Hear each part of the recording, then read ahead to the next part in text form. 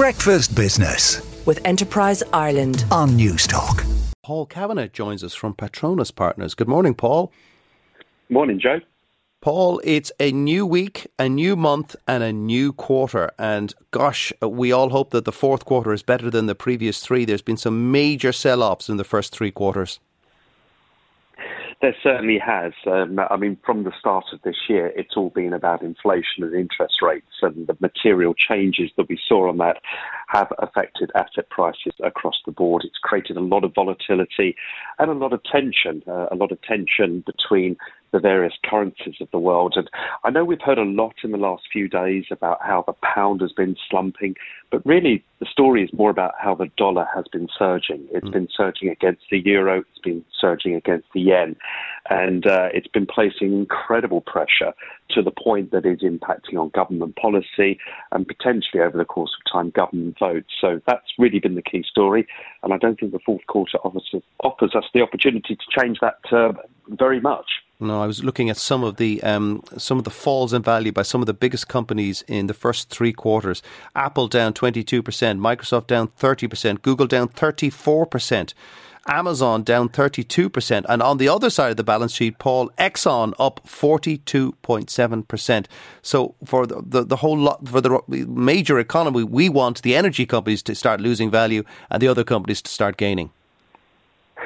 It all comes down to cash flow. The thing about oil companies is they're making tremendous cash flow today.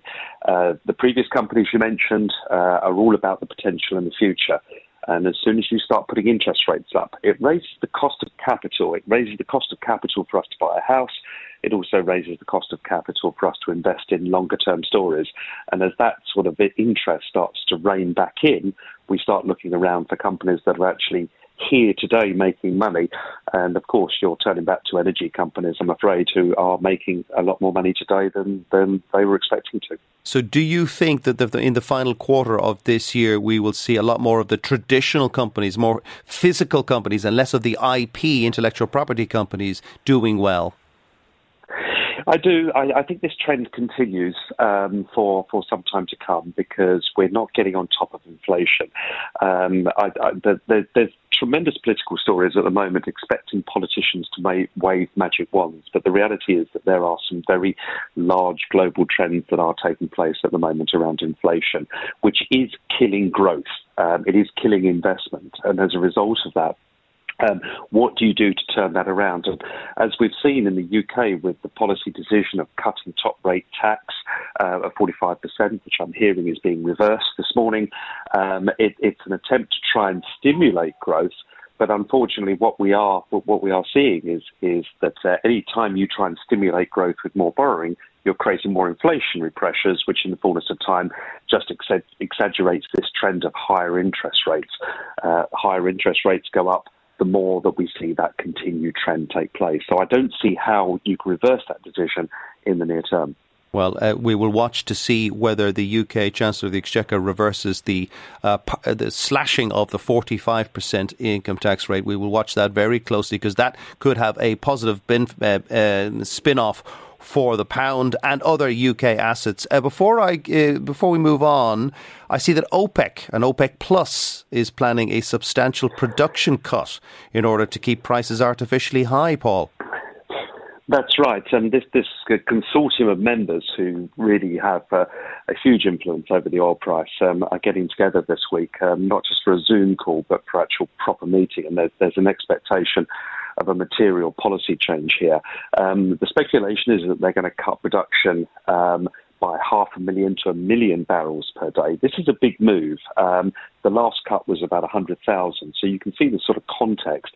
And why are they doing it? Well, my gut feel is that the oil price coming back from sort of $115 back to 85, it's gone too far for the oil producers, particularly the Saudis. They want it above 90, and they are going to make moves. And this is going to put them really at opposition with Joe Biden, who you may recall sort of went over to Saudi to sort of try and urge this sort of more production to lower the oil price. And his famous fist pump with MBS. Absolutely. And it had some impact. I mean, there's no question that it certainly had impact on the oil price over time as strategic reserves were released into the market, more supply out there. And of course, as we enter into potential recessionary trades, then the feeling is that demand will come down.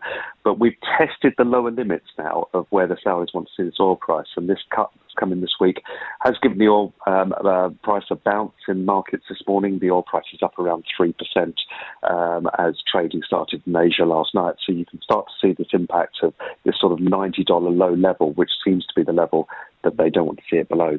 And of course, Joe Biden faces into the midterm elections next month, and he will want gas prices for his voters to stay down as low as possible. Paul, thank you very much as usual. Special thanks for Paul Kavanagh from Petronas Partners for stepping in this morning. That's it for now, and you can hear this show and all our previous interviews on the Breakfast Business podcast on all major podcast platforms. Please email us with your thoughts on business@newstalk.com. Breakfast Business with Enterprise Ireland on Newstalk.